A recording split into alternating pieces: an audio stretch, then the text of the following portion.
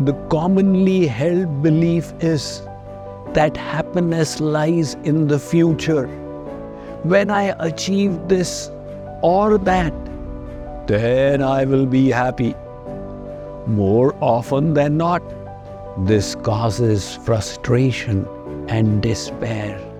For the sake of reaching the finish line, people do whatever it takes, even at the expense of burnout and other collateral damage.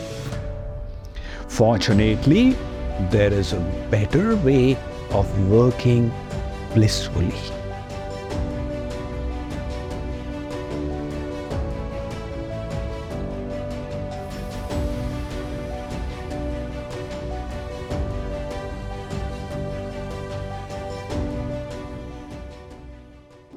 In our ongoing discussion on happiness, today we shall learn the secret of finding more joy at the workplace.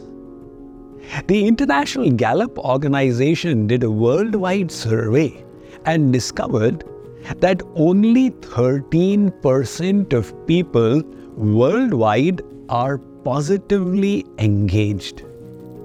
What does that mean? They like their work, they are eager to contribute, and are invested in the success of their company. 63% of employees worldwide just go through the motions. They do what is required. They drag their feet through the job.